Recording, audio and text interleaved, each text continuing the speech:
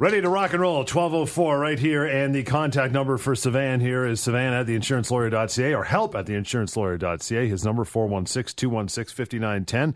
As we flip February the bird. See you, February. Adios. Yeah, sunny God. outside, reasonably bright. And, the day's bright. Don't know how bright we feel on Sunday morning, but everything's looking okay. How you doing? How you doing, Val? I'm doing good, John. Everything is looking great. And, despite the fact that temperatures are hopefully slowly going to rise. They are. Unfortunately, we still have a lot of snow and ice on the roads. And that's still causing a lot of headaches for a lot of people, which means accidents, which mean that, people call me. And they have a lot of questions. And one of these people that called me is a lady. She's a 68-year-old lady, very, very nice lady. From Tottenham that I actually went to see just last week. And she's a longtime listener. And she said that she was in a car accident just about a week and a half ago. And it was a fairly significant accident. In fact, when I pulled up to her driveway, I saw the car, which was pretty badly damaged. And, she's been working for the last 24 years as a personal support worker in Newmarket. She's very dedicated to her job. It's a very physical job. Like I said, very, very nice lady. And you can see that she's in a lot of pain. I mean, as she was walking, she was limping. And the reason she called me is because, lo and behold, when she told her insurance company about the accident, the adjuster wanted to set up a time to come and speak with her and take a statement. Sure he did. And she heard me say that, just avoid that. At the very least, get some legal advice before that happens. Smart. Exactly. So I went and we chatted. I was there for about an hour and a half. And I explained to her exactly what's going to transpire. And I told her that, if she's having difficulty going back to work, which obviously she does, and her family doctor told her to be off work for the next little while, that she's going to be entitled to certain benefits. And so we went through that. We went through the process of me explaining exactly what benefits she's entitled to and what claims she may potentially have against the truck that rear-ended her car. And again, it's not something that we can necessarily know right now because we don't know if within a few weeks or a few months she's going to get better 100%. But at least she knows now what her options are. And so it was very, very smart on her part to give me a call for us to meet and go over all her options so that now she's completely informed and she knows exactly what she can do vis-a-vis her own insurance company, as well as the insurance company of the guy that was at fault for the accident. It's that phone call was key, right? Not just to jump in anything, talk to an adjuster. You never know what you're going to say. They're masters of language. You just want to make sure you talk to somebody like yourself first, right? Absolutely, exactly. And how many times have I seen people and spoken to people who went to other lawyers? And again, I keep saying this. There's a lot of good lawyers out there, and a lot of lawyers who are they're good, but they don't necessarily explain the law, don't explain all the options and everything that comes with it to the person. And so people out there are feeling in the dark. And aside from the fact that you don't know if your lawyer is really doing what they're supposed to, the most important thing is that you are aware of what the law is and how it applies to your particular situation. And that leads me to the second case, the second lady that I saw this week. Again, a lady that heard this on the radio, and she was in a car accident in January 2014. She's in her mid-30s, and she suffered a concussion. Now, the concussion was fairly significant and continued on. It didn't go away. In fact, when her own insurance company sent her to their own experts, their experts actually confirmed the concussion and confirmed the symptoms that she was experiencing. No kidding. Wow. Exactly. Now, remember, John, we talked about how, unless you break a bone or have a significant tear, you're placed by your insurance company in a category that's called the Minor Injury Guidelines. The MIG, exactly. Yep. And that means that you have very limited amount of money available for treatments, up to $3,500. And just in general, the claim is looked at as though it's not significant, even though the person's life may have been turned completely upside down. And, the fact that she went to her home, to the insurance company's doctor, and they themselves confirmed that, in fact, she had a concussion and was ongoing, she was taken out of the MIG, which means that now she had a lot more benefits. She had up to $50,000 of rehabilitation benefits available to her. And she was going through that. Now, here's the reason why I'm bringing up this case. She got a phone call. She wasn't represented. She got a phone call from the insurance company of the at-fault driver. Gotcha. And that adjuster that spoke with her got some information from her, probably assessed the significance of the injury, fairly quickly, and offered her $5,000 to just shut the file down, to close it down. And $5,000? $5,000. That's it? And she was very smart. She said, absolutely not. I want to see what happens. This is a concussion. This is a head injury. Now, she's been getting better and better and better, but she's not 100% better, which is exactly why she came to see me. And we spoke about the claim. We spoke about her options. She still has some time to make a decision. And as I say to everyone, our practice at our office is not to push people to do something. It's to give you information and give you our recommendations, and then you make a decision and sleep on it, talk to your family, talk to your friends, whatever you need to do. Don't get pushed into making a decision that could result in a life-altering experience for you. I'll tell you what happens with that after the commercial. Even if it seems like a fair offer, just hang back. Take it easy. Exactly. Make the phone and call. Get some legal advice. Exactly. And that number is 416-216-5910. You have questions, you can ask them on email as well. Help at the insurance lawyer. Help at the insurancelawyer.ca. It was a long night. Just getting warmed up here, the Insurance and Injury Law Show on Talk Radio AM 640. Savan at the insurancelawyer.ca or help at the insurancelawyer.ca. And Savan's number is 416-216-5910. Want to get into some questions about after medical treatment and after an accident. And right after this, we'll get to the employment hour. And your partner and our friend Lior just walked into the studio, which is a mistake because now we're gonna beat him like a pack horse. Yes, we're gonna use you this hour. Something's gonna come up for sure where we're gonna put him on the air, guaranteed. So, well, exactly. In that time. So after an accident, if an ambulance is called and offers to take you to the hospital, should you go?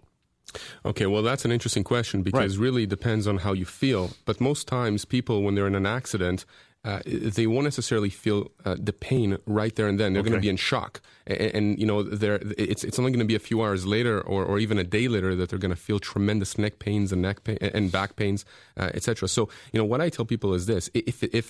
If you feel any hint of an injury, if you feel like your neck is sore, something is wrong. If there's that sense, yes, make sure that you go with you go with the ambulance. I mean, listen, they're asking you for a reason. They're asking you because they think that it might be a good idea for you to go. Not to mention the fact that if there is a potential claim down the road, let's look at it, a year later, if we're looking backwards, you're being asked, well, after the accident, the ambulance attendant, did they ask you if you needed to go to the hospital? And you say yes. And then they ask you, well, what did you say? And if you say no, what does it look like? I went home, exactly. It looks as though, well, obviously the injuries were not significant, or it didn't seem that it was significant because the accident perhaps was quote-unquote minor. So, if you feel anything wrong, if you feel any hint of pain, you should definitely go and get checked out. Okay, so now you've gone to the hospital. What should you tell the doctor and nurses? Okay, well, you should be telling the doctors and nurses everything that is bothering you. They're going to ask you what happened. I mean, they're going to know if you've been transported there with an ambulance. You're going to be taken to the emergency department. Very, very important that you outline exactly what bothers you. And I'll tell you why. I actually was dealing with a case recently where the entire case rested on whether or not my client's knee injury was actually caused as a result of the accident. Right. And the reason why there was a question is because he had an issue with his knee in the years prior to the accident, but there was nothing in the medical records that indicated that in the months before the accident, he was complaining about his knee. There was just no issue with it. And so the accident happens, and he hit his knee on the dashboard. Yep. But when he went to the hospital, that wasn't his primary complaint. He actually complained about back pain, neck pain, some rib pains. There was no mention of the knees. In fact, it was only about 2-3 weeks later that there was first mention in his medical records of knee pain. Right. Now, fast forward about a year later, it got so bad, and when they did an MRI, they saw that he actually had a tear. He had to have surgery on his knee. And of course, the insurance company for the at-fault driver was questioning whether or not the accident actually caused this injury. Because or whether, it didn't come up right away with It didn't come up right away, exactly. They were saying, listen, he had an issue from before the accident, and this was a gradual progression. And of course, we're saying, yes, he had issues before, but the fact that he hit his knee on the dashboard then accelerated whatever issue he had, which resulted in the eventual surgery, which perhaps he would not have had the accident not occurred. So my point is that if you're going to the hospital or you're going to the family doctor or a walk-in clinic the day of the accident, the next day, whenever it is, you make sure that you tell them from head to toes what exactly is bothering you, because those records are going to be key down the road when you're being asked what were your injuries from the accident. And a past or pre-existing condition's not always a deal breaker then? No, it's not a deal breaker at all. In fact, in that case, because my client had issues before the accident, the argument was that because he had these issues before, he was therefore more vulnerable. Right? If he had a 20-year-old... Exactly. And it's all about the angles, John. It's a case of, well, if this guy was completely healthy, if he just struck his knee the way he did on the dashboard, would he have had the same injury? And most of the time, if you're already suffering from something to some part of your body, and then you get struck on that part of the body during the accident, most of the time that's going to just exacerbate the pain. Should you always follow up with your family doctor? I guess so, right? You should. And a lot of people don't have family doctors, so I tell them go to a walk-in clinic. Right. But make sure that there is a medical record that outlines, the progression of your symptoms. And again, this is having foresight. I mean, if you have a claim a few months down the road, a year down the road, and we're looking back in time, and you're saying that you have these tremendous pains that perhaps are stopping you from, doing housework, going to work, doing certain things. And when we're looking at the medical records, it looks like you've seen a doctor just once in the past year. It looks suspicious. It just looks odd. Irrespective of the fact that you may be the type of person who doesn't complain and doesn't like to go to the doctor, the fact is that the medical records speak volumes. You got to think down the road in all these cases. You right? do. You have to think down the road. And again, I'm not saying people should just go for the sake of going. That's not the point. A lot of times, you should be checking in either with the rehab clinic, obviously, that you're going for treatments, with your family doctor, with a specialist, perhaps, if there is a pain that just doesn't go away, like knee pain, for example. A lot of times I've had cases where somebody's been complaining of knee pain or shoulder pain. Yes. And I've really pressed them. I said, listen, get a referral from your doctor to an MRI or to a specialist. And lo and behold, when they do that, then they find that they have a tear here or a chipped bone there. You got to do these investigations, not just for the legal portion of the claim, but just to understand what is going on with you. Without a proper diagnosis, how can you have proper treatments being offered? An interesting question about what happens and where you go after the accident I got for you when you come back. And people have this question all the time because it's a really tough decision. But we'll get to that after we take a short break. help@theinsurancelawyer.ca is the email to get a hold of Sivan, and his number 416-216-5910. And you can call us here right at the radio station up until 1 o'clock for the Insurance and Injury Law Show on Talk Radio AM 640. Yeah, you're at home right now, possibly this winter. Recently, anyway, you're in a car accident, collision. You've got some questions. You're at home. You're not working. You haven't seen a lawyer yet. Give us a call here in the station up until 1 o'clock. Outside that, 416-216-5910 is Sivan's number, and help@theinsurancelawyer.ca. I mentioned before the break something that a lot of people, their doctors suggest. In fact, they give maybe a prescription to go get some physio done, some rehab. How do you choose what clinic to attend? Because there's so many out there. Some are covered, some are not. What do you do? Right. And that's a very important question because I come across a lot of different people who, they come to me after they've been attending certain clinics, and of course some are better than others. Mm-hmm. My main concern is this. It's that the clinic you go to helps you. So the rule of thumb is that if the clinic, if the physiotherapist, the acupuncturist, the chiropractor, if they're not helping you or if they're pressuring you to attend when you feel that you don't need to attend, then you leave them and you go somewhere else. And what I usually tell people when they ask me, where should I go, is go to your doctor. That person will recommend to you a clinic or a bunch of clinics that you can choose from. Okay. And, some people know of other clinics that their friends have gone to, family members have gone to, and they have good reputations. Go to those places. One of the big problems that I see oftentimes is when people go to a clinic and when they come to me and I look at the clinic's name and I recognize it, but in a bad way. Why is that? Well, because some clinics, unfortunately, have been engaged in practices which are less than kosher, let's put it that way. Yes, exactly. And the problem is that insurance companies know it. They're insurance companies and the Insurance Bureau of Canada, they're very sophisticated. They know which clinics are legitimate, so to speak. They know which ones are actually providing the treatments that are being billed for. And the problem is that you can have a claim that is, very legitimate. The person is injured. They're getting help, but they're going to a clinic that, has an issue or has been flagged. And so therefore your claim then potentially could be flagged as a result of you attending that facility. And I also know that there's a lot of lawyers out there who, when someone comes to them and says, where should I go? The lawyers then direct them to a particular clinic. I don't like that. I don't like that because then it casts a shadow on the clinic and the fact that the lawyer told this person to go to that particular clinic. You know what I mean? It's like somebody suggesting a body shop for you. Go see my buddy. Exactly. It's exactly right. I mean, It's just, there's something there that I don't like. I don't like the perception, and a lot of it is about perception. That's why I tell people, make sure you go to your family doctor, get recommendations, go to that clinic, check it out, or you know what, go to a bunch of clinics, check them out, talk with the people who are either managing those facilities. Them, so to speak. Exactly. I mean, this is, at the end of the day, forget about the legalities of the claim. You want to make sure you get better. Very, very important. So if you're going to a clinic at like 1 a.m, it's above a Hasty Market, chances are it's probably not the best place for you. Right? Yes. We'll get 416-870-6400, star 640 on cell. Have Hannah in Toronto. Hello, Hannah. Yes, hi. Hi, Hannah. I was in an accident over a year ago, and I am wondering two things. One, how long do you have to be able to sue? Mm-hmm. And the second thing is, if you are not in the MIG, the minor injury claim, and you got into the $50,000, are you allowed to use that if you're planning on suing? Okay, so let's answer the first question. You have 2 years from the date of the accident to start a claim against whoever was at fault for the accident. Okay, so if it was only about a year or so ago, then you still have time. With respect to the second question, making a claim or suing the whoever was at fault doesn't preclude you from using that $50,000. Now, keep in mind, Hannah, and this goes for everyone, the fact that you have the $50,000 available to you from your own insurance company for benefits doesn't mean, obviously, that your insurance company wants to shell that money out. So it's obviously very important to continue whatever treatments you're doing if they're helping you.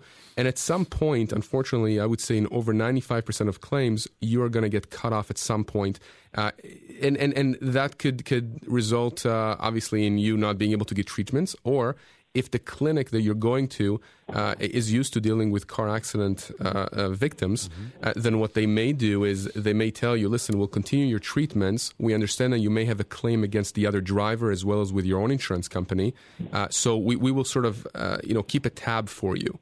No kidding. And they will do that. Some clinics will do that. The only thing I would caution people is that if you are actually engaged in that and doing that, just make sure that you know how much money, how much is on tab. You don't want to be, a year down the road in a situation where suddenly you have $30,000 on tab. Yeah, no kidding. And the fact that you have that $50,000 potentially from your insurance company, again, doesn't mean that they're going to want to pay that out. Right. So very, very important to deal with your insurance company in a certain way to ensure that you do get that money for your treatments. Now, you mentioned getting the treatments. What if you're getting them and they're not helping? Do you have to tell, the insurance company? Should you be back in contact with your doctor?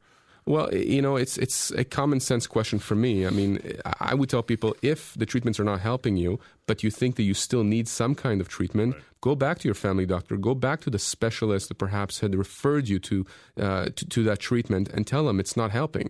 Now, John, for every person, the situation is different. Some people like chiropractic treatments. Some people will never set foot in a chiropractor's office, but they'll do acupuncture. So it really depends. And you do have that flexibility. At the end of the day, it's what works for you. And if something works for you or a particular clinic works for you and the funds are available to you, you should be able to access them and get those treatments. If you're if you're getting treatment, though, and it's not helping, you just get frustrated saying, heck, I'm going to stop going. Would that have an effect on the claim? Yeah, it's going to have an effect on the claim. And again, people stop treatments for a variety of reasons. Sometimes they stop because they don't have time, because they're back at work despite the pain, and they simply have no way of doing it. So here's the catch-22 of the situation. If you're not getting those treatments, you can't ask for the funds for those treatments. Accident benefits insurer refer to this as a burn rate. They are looking at how quickly are you burning up the funds that are available to you for those treatments.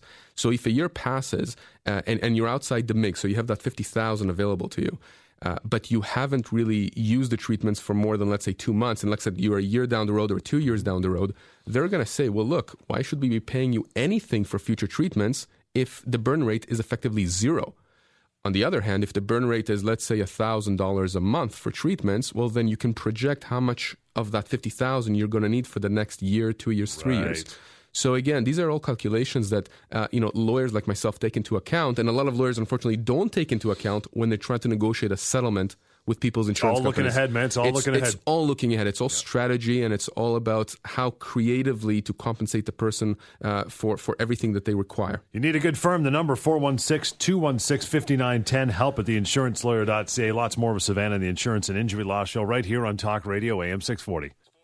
Get to another question for you here, then we'll bounce over to some emails. 416-216-5910 is Savannah's number. Help at theinsurancelawyer.ca. Like I said, we'll get to a few of those.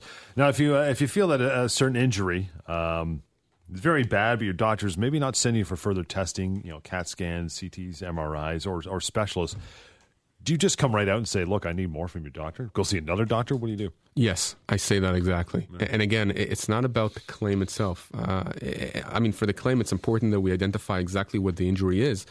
Because in fact, you can be placed in the minor injury guideline, or you can have a situation where a person is experiencing certain symptoms, like significant fatigue, yes. Sleeplessness, lack of focus. A lot of symptoms that could potentially even point to something very serious, like a traumatic brain injury. In fact, and I've had those cases, and doctors simply fail to diagnose these conditions. And so what I tell people is, look, if time passes and the rehab is not helping you, and it seems like something is bothering you, whether it's your shoulder, your knee, whatever it is, your back, go to your doctor and ask them to send you for more testing, send you to a specialist. You have no idea how many times I've seen situations where, and again, I bring up the knee and shoulder injuries because those are really common for me to see, where somebody is really complaining about their left shoulder, for example, and it's obvious to me that something is wrong, that they can't lift their hand, their arm above shoulder level. Something is off. How is it that they're not being sent for an MRI? How is it that they're not being sent to an orthopedic surgeon? And lo and behold, when they actually go to those people, they come back and there's a diagnosis of a tear or of this or that. So very important, if something is bothering you, don't simply assume that your family doctor or the walk-in clinic doctor has done everything. If something's bothering you, no one's telling you what's going on, press, push, because it's your body. I mean, if it's not diagnosed properly, you're probably not getting the right treatments. Yeah. It could get a lot worse with age too, right? 100%, exactly, risk, right? Exactly. It's horrible what I see sometimes. Grab an email. Joanne from Etobicoke says, I've been off work because of a car accident since last November, which wasn't my fault. I worked full-time for 3 years as a courier downtown. I feel like I can try to go back to work for a couple hours a day, and just wanted to know if that would affect my claim. Fantastic question, Joanne. Well, first of all, kudos to you for wanting to try and get back to work. And yes, it is going to affect your claim, and I'll tell you how. Generally speaking, a claimant that's injured, unless you're paralyzed and you really can't go back to work and there is no possibility for you to go back to work, you are expected at some point to try to go back to work. And I'll tell you what, if you try, even if it's an hour a day, an hour a week, something, and you're having difficulties and then you have to take more time off, again, there's credibility that is built just because you tried. Right. People like to see that. Nobody likes to see someone saying, I have a little bit of back pain and now I can't do anything. I mean, come on, it's just not realistic. All of us have to get up in the morning and we have to go to work. And so, it's going to affect your claim in that you may be able to get some money, which is going to potentially reduce whatever compensation you get down the road for income loss, but it also means that your income loss, as it is for the future, is legitimate. It means that, you really are trying. Now, there is another dimension to this, and I think that, we'll get Lior involved here, is it does happen occasionally where I have clients that try to go back to work, and one of two things happen. Okay. Either the employer or the client comes back to me and says, I called my employer and I told them I want to try and come back on modified duties, modified hours. And the employer says, no, you have to be 100% okay before you come back. It's all or nothing. Mm-hmm. And I've had other situations where they've made that attempt to go back part-time on modified duties, and the employer says, sorry, we don't have a job for you now. So, in that situation, I always go to Lior and I tell my client, you're in good hands, and Lior perhaps can speak a little bit about what happens in those situations. So what happens? Well, thanks, guys. Thanks for having me on. Glad to be on the show. So let me address the situation that you've raised, Sivan. First of all, in order to trigger the obligation to provide accommodation, to provide modified duties, an employee is going to need something from a doctor. So it's not enough for the person to say, well, I don't believe I can do the job full time. I need these modifications. It has to be something from a doctor that stipulates what the disability is or what the accommodation is required. Once you have that from a doctor, it's really not up to the employer to say no. The employer has to do it. The employer has a strict duty to accommodate. Even if it's not easy to accommodate, they still have to do it. In some situations, if the accommodation is extreme, then the employer doesn't have to go that far, but it's fairly difficult to reach that point. So the employer has a duty to accommodate, very strict duty, and if the employer doesn't do that, then two things happen at law. Number one, your rights under the Human Rights Code have been violated. That's illegal. You have the right to be accommodated if you have a disability. And number two, potentially that's a termination. That's a constructive dismissal, which means you can leave and get severance. So generally speaking, an employer has to accommodate. It's not up to them, and you trigger that by providing a doctor's note, a doctor's letter. Now, in a situation where the employer flat out says you can't come back to work, again, if the decision to let the person go is legitimate and completely unrelated to the disability, maybe we close down the department. Right. Okay, well, that's one thing. At that point, we're only talking about severance. Severance still has to be paid. But if it's really, the decision is on the basis, well, we replaced you, we don't want you back, we think maybe you're not at optimal health, we're concerned about your reliability, that is a human rights issue as well. So not only would someone be entitled to severance, potentially they're entitled to damages or compensation under the Human Rights Code. In all of these situations, this is where I'll conclude, if you're in that situation, you believe that the employer is not accommodating you or the employer's let you go, you need to give us a call. You need to get legal advice so we can find out more about your situation and see what you're owed. Just because the employer thinks you're damaged goods doesn't give them the right just to cut you off. No, it right? doesn't. Yeah. No, it doesn't. You know, John, actually, just on this point about the fact that many people who are injured and then find themselves battling not only the insurance companies but their employer. We actually have a few prominent personal injury law firms in Toronto. In fact, our listeners have seen them advertising throughout Toronto.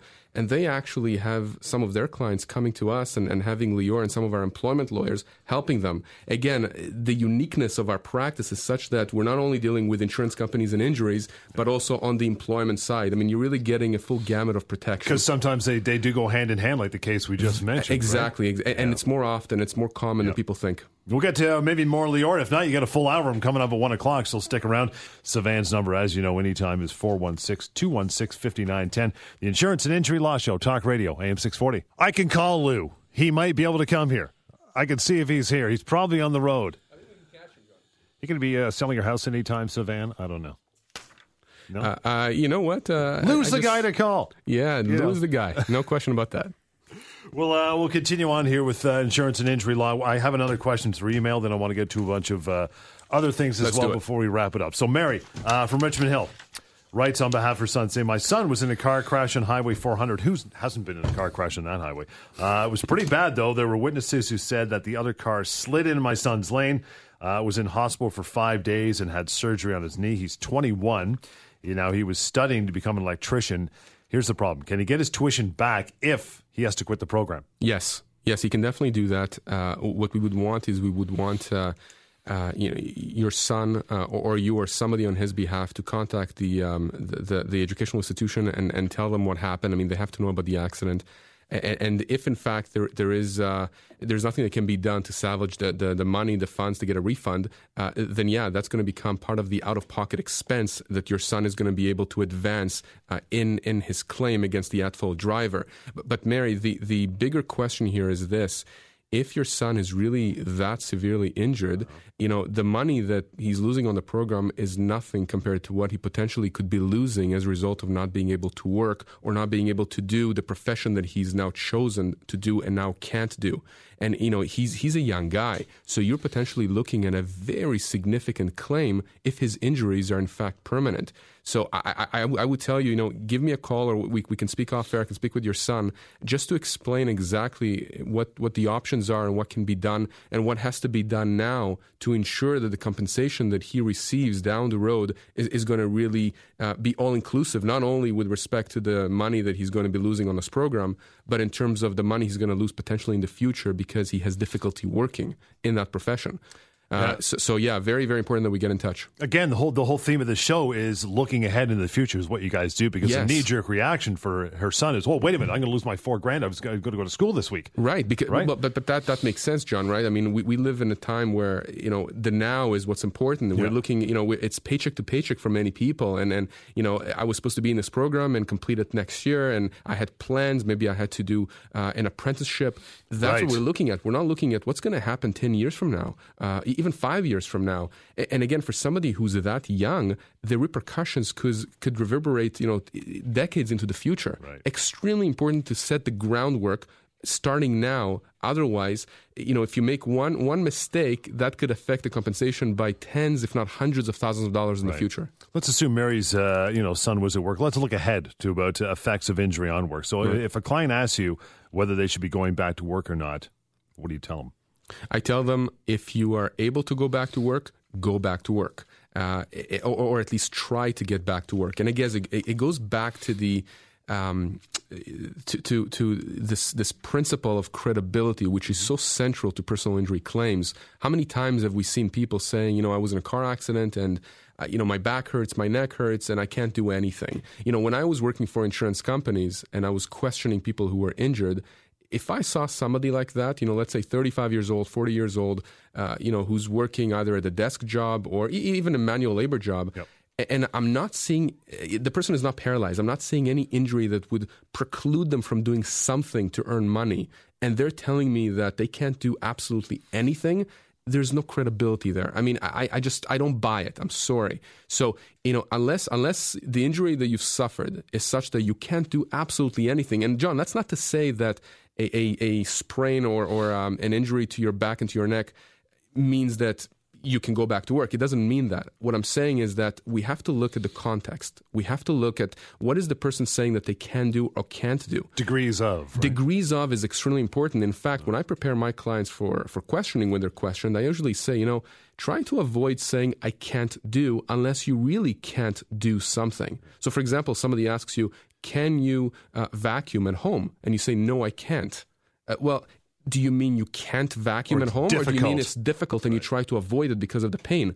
Those are completely different questions and different answers. So very important. If you're able to go back to work or at least try to go back to work, it's important that you try not only for yourself and for your family if you need to feed them, but also because from a legal standpoint, it gives you credibility. It means that you've tried to get back on the horse. Okay, so you go down that road. You tried to go back. Lo and behold, you can't because of the injury. Now, how does that affect the claim? Well, that makes your claim much stronger now. And again, for the same reason that I've outlined before, because now you have credibility. And a lot of times, I'll tell my clients, okay, you haven't been able to go back now. We have to make sure that your HR or employer, manager, whoever it is, records that you tried to get back to work. Your family doctor or the doctor you're seeing, the specialist, they have to know you've tried to go back.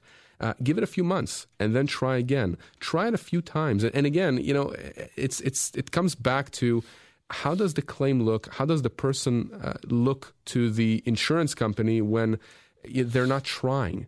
So yeah, definitely if you can't go back to work, but you've tried, it just means that your claim is that much stronger now when you're seeking compensation for your losses. If you're at a point where now we'll go ahead a little further. You've gone back to work on what Lior would call modified duties, maybe fewer hours, different duties. You're thinking, is this going to affect my claim? Can you do both? Can you have your cake and eat it too? How does that affect your claim if you're working somewhat? Okay, well, yes, because you're not actually having your cake and eating it too. You're going on modified duties, and a lot of times that means part-time, and it may mean less income. So, for example, let's say you're working at a job making $40,000 a year, and you're able to go back part-time, and you're making $20,000 a year. Okay. Well, obviously, you still have an income loss. And by the way, it's not just a straightforward calculation of, well, here's what I was earning before, and here's what I'm earning now. What happens if you can't do overtime? What happens if you were working two jobs and you can only return to one job? As long as we can show what you did before the accident, we're looking at your tax returns, we're looking at the income you were earning, at what you were able to do before, and comparing it to the after, and showing that there in fact is a loss that is ongoing, you're going to be compensated for that loss. It's a question of how we present that to the insurance company. It's a question of how we build that up by sending you to certain experts that are going to give us the tools to then force the insurance companies to acknowledge that there is a loss. See, people, this segment was very important because a lot of people would be gun-shy even to go back to work saying, oh, if they see me work, they're going to cut me off. No. Right, no. It's actually going to give you credibility. And I'll tell you more on this. If in fact you don't go back to work, but then, you're obviously going on vacations and can, snow plow outside or grass cut, again, it affects credibility. Right. If you can go back to work or try to go back to work, you should. 416-216-5910 is Savann's number. Write that down. You'll need it anytime we're not on the air. And help at theinsurancelawyer.ca. Get to our last segment here. Wrap up the hour with the Insurance and Injury Law Show on Talk Radio AM 640. Get back to where we left off. My friend got a few more questions for you. So if someone is go back to work full-time, no modifications, kind of a grin and bear it scenario, right? Tremendous pain at the end of the day. But because of the injuries, can she still be compensated, and for what? Yes, she can. And the principle that we look at in these situations is that person as competitive in the workforce as they would have been but for the accident. So in a situation, for example, a manual labor job, for instance, you have somebody who perhaps can do the work and has been doing the work for years and years and years, and now after the accident, after some time of rehabilitation, the person went back to work, but when they finish work at the end of the day, they go home and they just lie on the couch and they can't get up. The issue then becomes, well, if that person lost their job, would they be as competitive in the workforce as against other people who are of the same age and the same capacity, etc.? And the argument is, and the courts have recognized that in a case like this where someone is injured but is able to do the work, although with pain, with tremendous pain, they should be compensated for the fact that they are less competitive in the workforce. And how do you come around to that calculation? Yeah, exactly. Right? It's a very abstract process. That really hinges on how the lawyer that you have is presenting your claim, outlining your claim, the experts that are retained to provide support to your claim. So there's no hard and fast rules. I can just tell you that in those situations, you really have to be creative as a lawyer in really getting the right people to give the right opinions so that you can press the insurance company and explain to them the significance of those injuries on this person's ability to get work in the future. Is there a chance that in that situation, these monies, this compensation could be for a longer term because the person is back at work, but they're dying? Like, yeah. Can you maybe calculate this if, say, the person's 42 to the age of 65? There's a variety of ways of calculating them, and courts have looked at different ways. It really depends. It's really, really fact specific. And I say that because you can have someone who, was working 3 jobs before the accident and, has returned back to 2 jobs. So there is the actual loss of income claim for the 3rd job, but also for the loss of competitiveness for the fact that they can't do that 3rd job. So not only for the actual income that they're losing, but the fact that they're less competitive. Absolutely. There's a variety of models of how to figure out what those losses are. And John, one of the things that I emphasize in my practice to the lawyers that work with me is when we're dealing for the lawyers for the at-fault insurance companies, it's very important that when we present a number that explains the losses of my client, that we give a logic, that we give a breakdown of how it is that we came to those numbers. Right, for sure. And again, very fact-specific, really depends on the medical documents we have, on the experts that we have. And the more effort you put into that exercise, the more your client will get compensated at the end of the day. It's just that simple. If the insurance company, sees a lawyer saying, "Oh yeah, my guy went back to work full time and they're having some aches and pains," they're not going to pay as much as if you have a different lawyer in the same fact scenario, but saying, you know what, we've retained this vocational expert, we've retained this accountant, there is this doctor, all these people are giving reports, due diligence, and again, you have these experts building up this loss that now we have to crystallize somehow so that we can tell the insurance company, here's how much you have to pay. Last time we had that email from Mary whose son was about to go to school and wanted to recoup the tuition. How about a different scenario where someone is a student and because of an accident, they're unable to complete a program they're already in? How does that factor? Again, very, very fact-specific because we have to look at how they were doing in school before the accident. And I do have claims like that with people, especially minors who are in grade school or high school, and they've suffered injuries that are affecting their grades. Or if you're dealing with someone who's in college and has been working towards a degree for a year or two and are now forced to either delay that program or to stop that program altogether, you're looking at very significant injuries if in fact that person's impairments, their inability to complete the program is going to be affecting them long term. Because look, I mean, you could be completing a program that will allow you to then earn $60,000, $70,000, $80,000 a year. Right. Now you can't do that. And can you do any other work? Probably. But what are we talking about in terms of a salary going forward? And again, think about this. If you're 18 years old, 20 years old, 25 years old, we got to look long term. I mean, we're looking at significant losses. And again, very, very important to make sure that that's presented properly to the insurance company because their job is to minimize those losses. Their job is to come back and say, no, this person can be retrained. Your job then as the lawyer representing the person is to make sure that you say, listen, my guy will do everything that he can possibly or she can possibly do to retrain. But if there are limits on that retraining, if the injuries don't allow them to complete the program of their choice or an equivalent program, you are on the hook for paying them the compensation that would compensate them for the losses in the future. So we got about a minute here. Just take it home right to the end of the show. What people should be doing if they're thinking about giving you a call if they're in that sort of situation right now. Well, don't hesitate, because knowledge is power, especially when it comes to this kind of a topic where you've been injured, or a family member has been injured, or a friend has been injured. And the claim doesn't seem to be going anywhere. They don't have representation, or they have representation, but they can't get a hold of their legal representative, and they don't know what's going on. Or you have what seems like a very significant injury or claim, and really nothing is happening, both from the medical side. No one is sending you anywhere. Your lawyer, or if you don't have a lawyer, the insurance company is just not responding to you, not answering your phone calls, or just being difficult with you. Make sure you give me a call. I mean, you have nothing to lose. At the end of the day, all that's going to happen is you're going to have information, and that information is going to allow you to proceed in the best course that is right for you, and right for your family, and you'll be able to properly compensate yourself for the injuries that you have. The number is, outside of show hours, like right now, 416-216-5910 to get a hold of Sivan, and email him anytime as well. help@theinsurancelawyer.ca. Back again next weekend to do it all over again. The Insurance and Injury Law Show on Talk Radio, AM 640.